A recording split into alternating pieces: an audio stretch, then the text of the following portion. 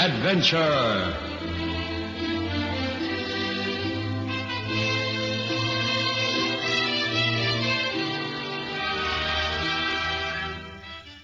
Tonight's story by Dorothy Bennett is entitled On the Roof of the World.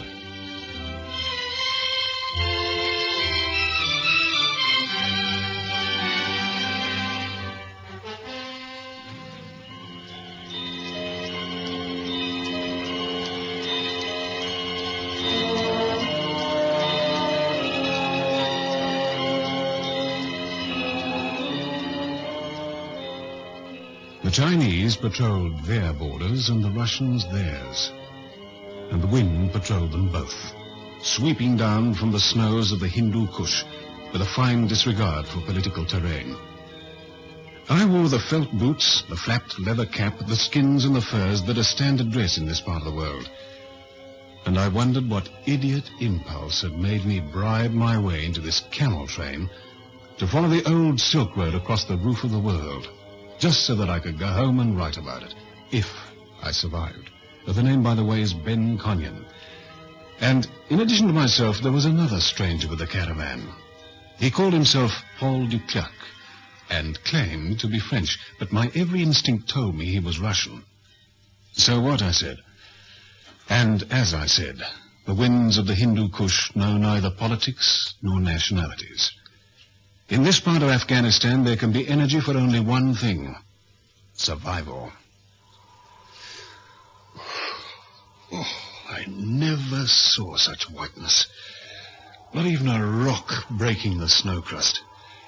Isn't this land ever green, Arlie? In the summer, below the snow line. I'll take your word for it. You wish to experience a camel caravan in winter? It is beyond your imagining, no? You're right.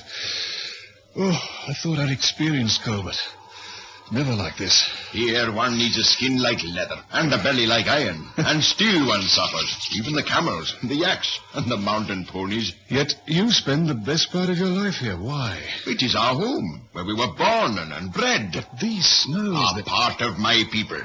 Here we are down to elementals. Yes. Under a sky so blue it blinds you, and a wind so cold it freezes you. There's a sort of purity here. It is the snow. People speak of virgin snow, but to experience this is a sort of rebirth. Yes. And for a historian, you wax poetical. You are laughing at me? I'm sorry. I didn't mean to sound offensive. You know, crossing these frozen rivers, these silent passes is bad enough, but at least we know each camp is only temporary. That there is a return? Exactly. But to live here... You think it would be terrible? Yes. You agree, Paul? Lonely, but not terrible. The small communities through which we have passed have seemed to me to be happy. Yes, but they miss so much. Central heating and civilized diseases, pollution and politics. Yes, you scored a point. Arlie, don't you ever wish to know something else? I have visited the West. You have made impressive strides. Ah, you see. Impressive strides into chaos. Touché. Here you're quite literally the men on a high roof. You can afford to be superior.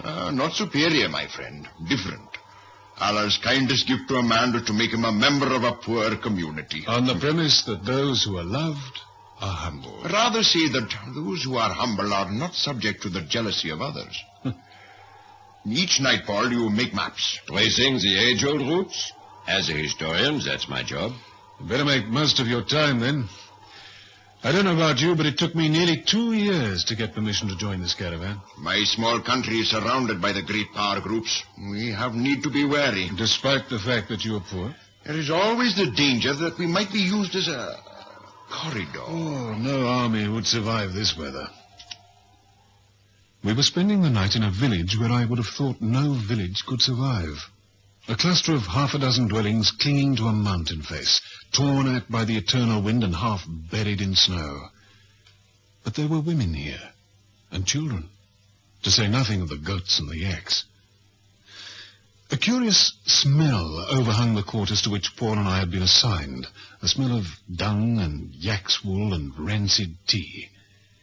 We were on the most northerly side of the Wakhan corridor, and moving ever closer to the borders of the Soviet Union, where in some remote settlement Ali intended to trade, bartering the goods he brought with him in the camel train for lapis lazuli, the finest of wool cloth and handsome rugs. I will leave you to sleep now. Sleep well, my friends. Tomorrow the pass takes us to nearly 14,000 feet, and there will be no rest for man or animal. Well, how do you like the sound of that? Oh, sound of what? Ali exaggerates. There is only one pass at that height.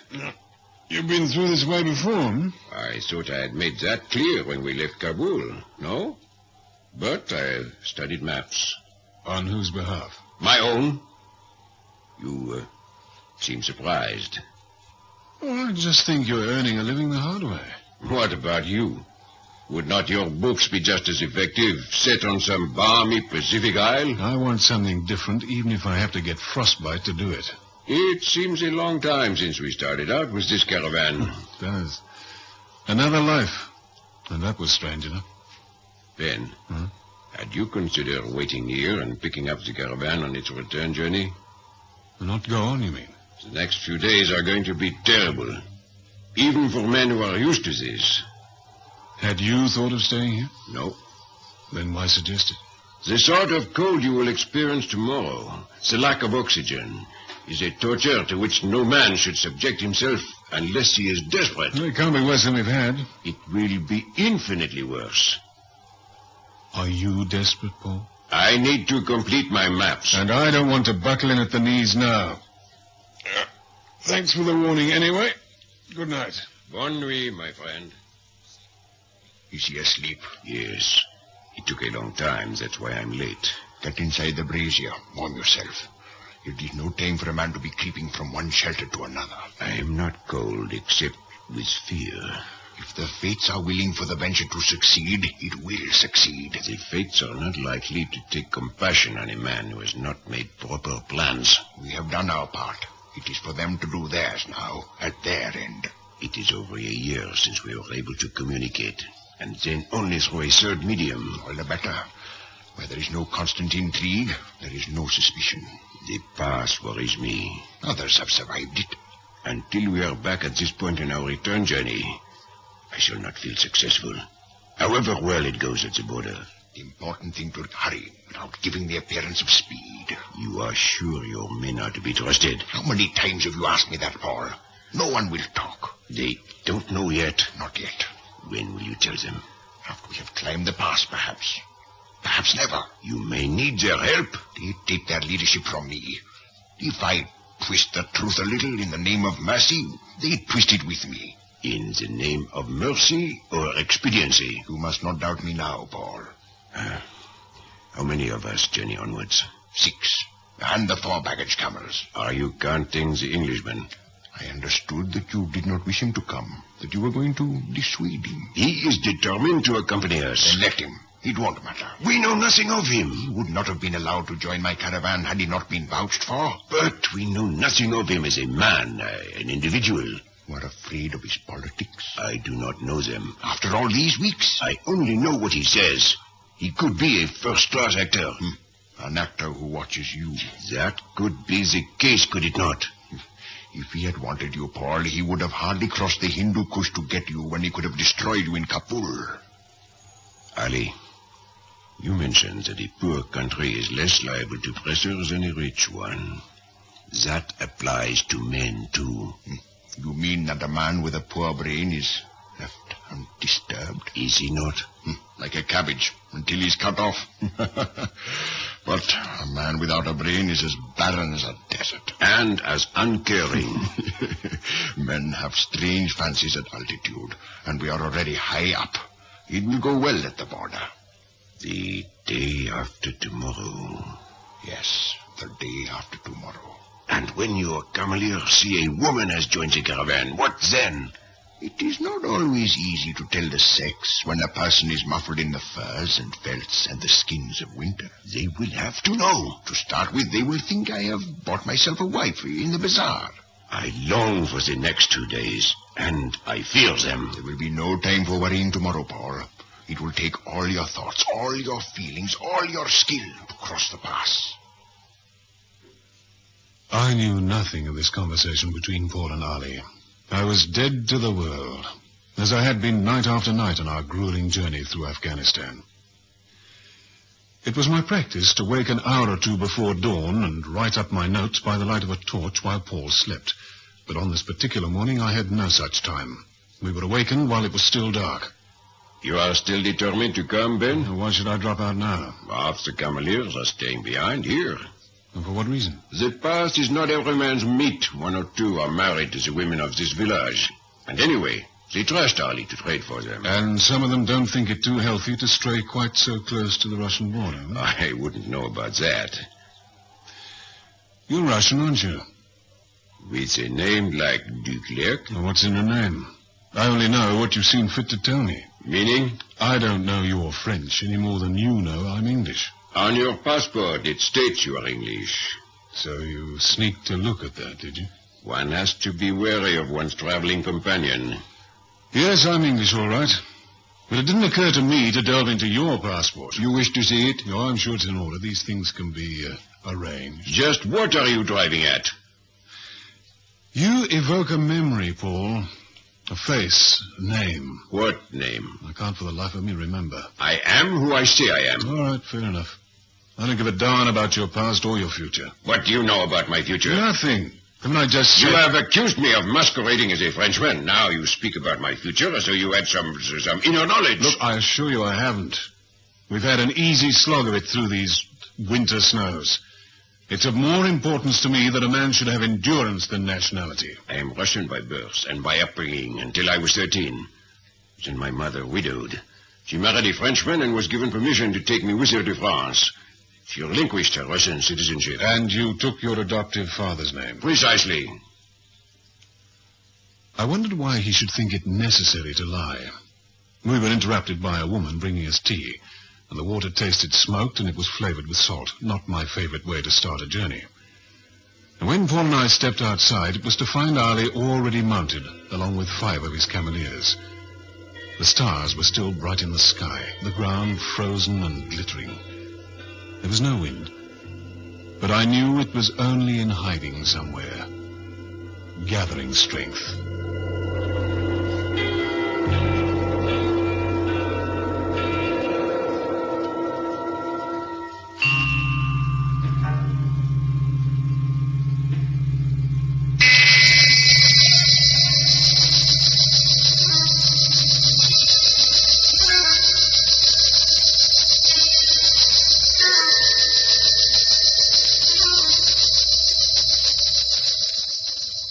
All day the sky remained overcast, and this added to our misery. I thought Paul had forgotten our pre-dawn conversation and his suspicions of my sincerity. I still groped to find out why his face evoked a memory, and I drew a blank. After a time, a man had no room for thought. The elements took possession of us all. Then we came to a bridge slung across a gorge, and I thought we'd come to journey's end. I rested with the others in the lee of an overhang while Paul and Ali went forward to inspect it. The wind gathered strength somewhere in the upper reaches of that gorge and rushed down with the speed of an express train, swaying the bridge, clawing at it. You should wait before crossing. You yourself said we must hurry. The wind is no respecter of time. Is it impossible to cross now? It's not impossible, but dangerous. We must cross. My men will not expect me to give the word until the wind drops a little. Crossing now may be dangerous, but to delay near the border will be worse. Perhaps. The bridge itself is safe, is it not? It is strong, yes. So the only fear is that the wind may sweep a man from it. Only a fool does not recognize danger. Ali, cross! If we do not appear on time, the whole of this journey may have been for nothing. Oh, very well. Ali, wait. Yes? He is suspicious. Van Conyan? He would have spoken before now. Would he? Would he not think it better to take us both at the border? He has no legal rights here. But if he is what I think... An agent? I think you are wrong. I cannot take that chance. What plans do you dream up now? The bridge is dangerous. If he were to be swept off it... If anyone is with an accident crossing the gorge, my men will see the caravan is cursed, and that will be an end to it. They will go back. But if we could only take the right steps... Or take one step at a time. No more. It is all a man can do on the high roof. The settlement where Ali had chosen to trade was on the shores of a frozen river. Remnants of a wall encircled it, though it was hard to believe there was anything here worth attacking. There was a hostelry for the caravans that came so far east, and a sense of permanence, despite the remoteness of the place. It was dark when we wound our way through the streets, and braziers glowed red with fire, while across the river, white lights stabbed every now and again at the icy sky. What are those lights? The lights are in Russia. They man their borders night and day. Well, even here? As you say. I shouldn't have thought there was much here to watch. Some of the precious stones that are traded in this town are mined just across the border. The Russians don't like that. I suppose there's a severe penalty for smuggling. With the aid of nature, yes. I think you'd better explain that. If the Russians catch just such a smuggler, they release him in winter and beyond the town. But a man would die of exposure. Precisely, Ben Conyon. But surely the Russians have no jurisdiction here? Not legally, no. But their spies are everywhere. And don't the townspeople help men treated that way? Many try, or should say, have tried. Now it is better not to know. Helping such men triggered off accidents. Shooting accidents? Yes, for which our neighbors would apologize after the men were dead. Well, what about your government? Here you are a long way from Kabul. Do you suppose there are any Russians in the place tonight? I hope not. You said that fervently enough. I am not always compatible with Russians. And what about Paul? Paul is different. Only part Russian. And we met many years ago when he visited Kabul. Why on earth do you come so far to trade? Because distances are in my blood. And the stones and furs and woolen cloth here are the finest in Afghanistan. Well, the place seems busy enough. 2 caravans came in ahead of us, and both larger than mine. I thought I saw some Chinese. It is probable. Russia, China, Pakistan, the borders are all around us. It is an international town. With the Soviet floodlighting the border, who's fooling who, Ali? Ali's face darkened. He bade me an abrupt good night, not at all his usual courteous self. I found myself in a corner of the hostelry, amid the snoring cameleers. And though I couldn't see them, for there were no windows in the place, I was conscious of those Russian searchlights eternally stabbing, probing.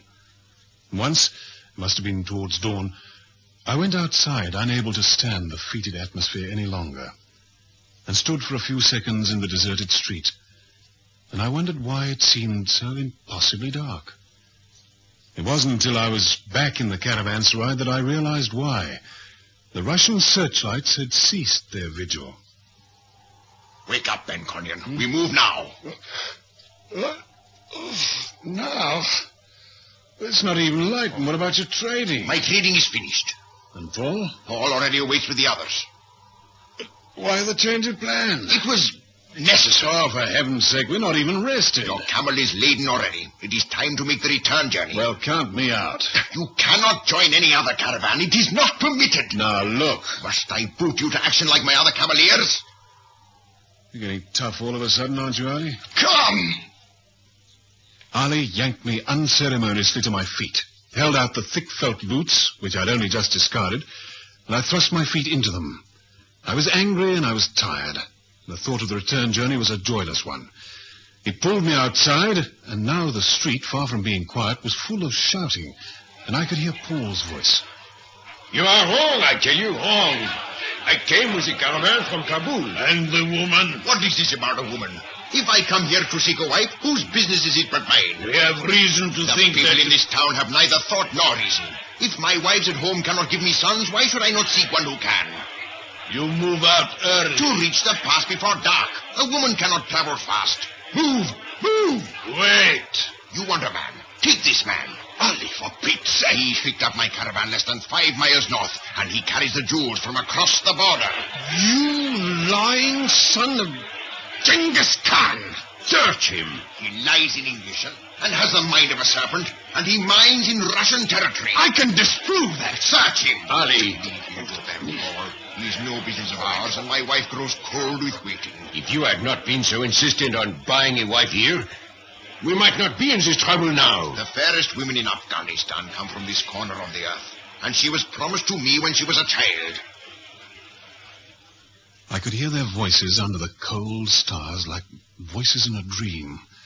The reality was 3 men bearing down on me, tearing at my clothing, ripping my pockets, and finding a great handful of uncut gems that must have been worth a king's ransom, and not one of which I'd seen before. And I remembered how Ali had yanked me to my feet, crowded me. He must have planted them on me then. The camel train moved off, and I was left with the Russian agents, half naked, or so it felt, and chattering with the cold.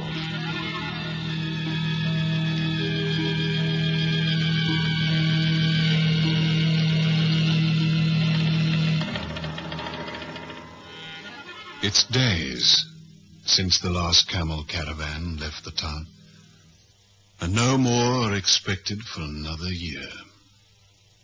Soon it'll be my turn to be thrown beyond the walls. But I shall be alone and on foot, and no one makes a move to help. And why should they? It's better not to know about men like me. Paul was right. I should have kept to some balmy Pacific isle. Paul.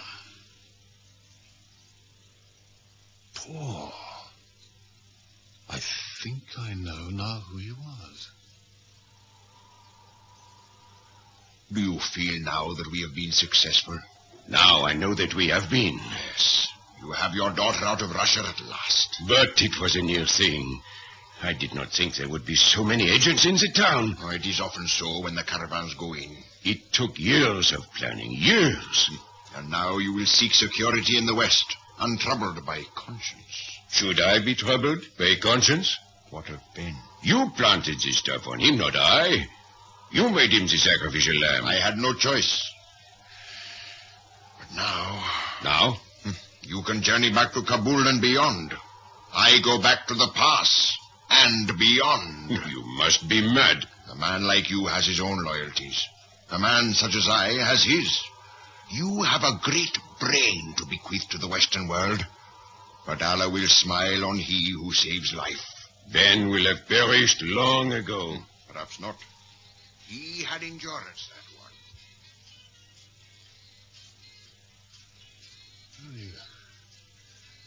You took your time, Ali.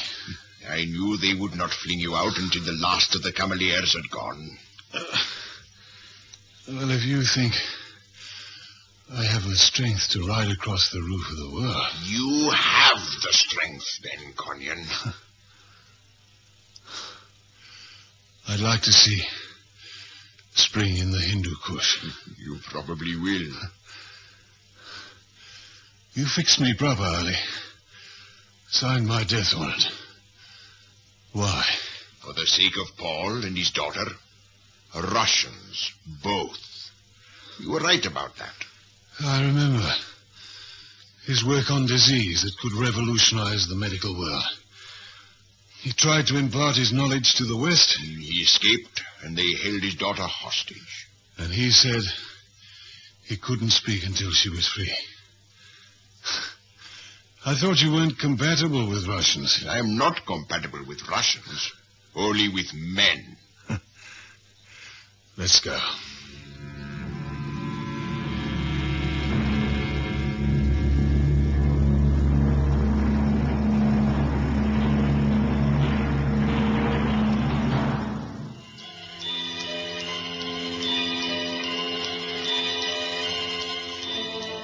I was a wreck when Ali picked me up.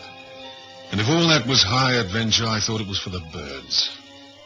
I often wondered why he'd come back for me, tough leader of men that he was.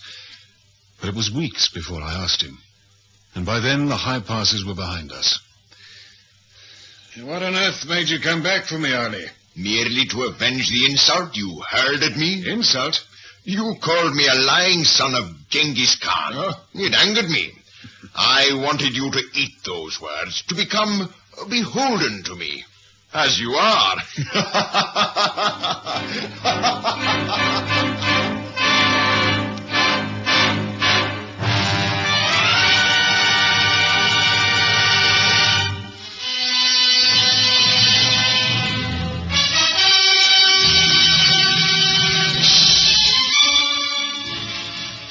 High Adventure is produced by Anne Freed and directed by Henry Diffenthal.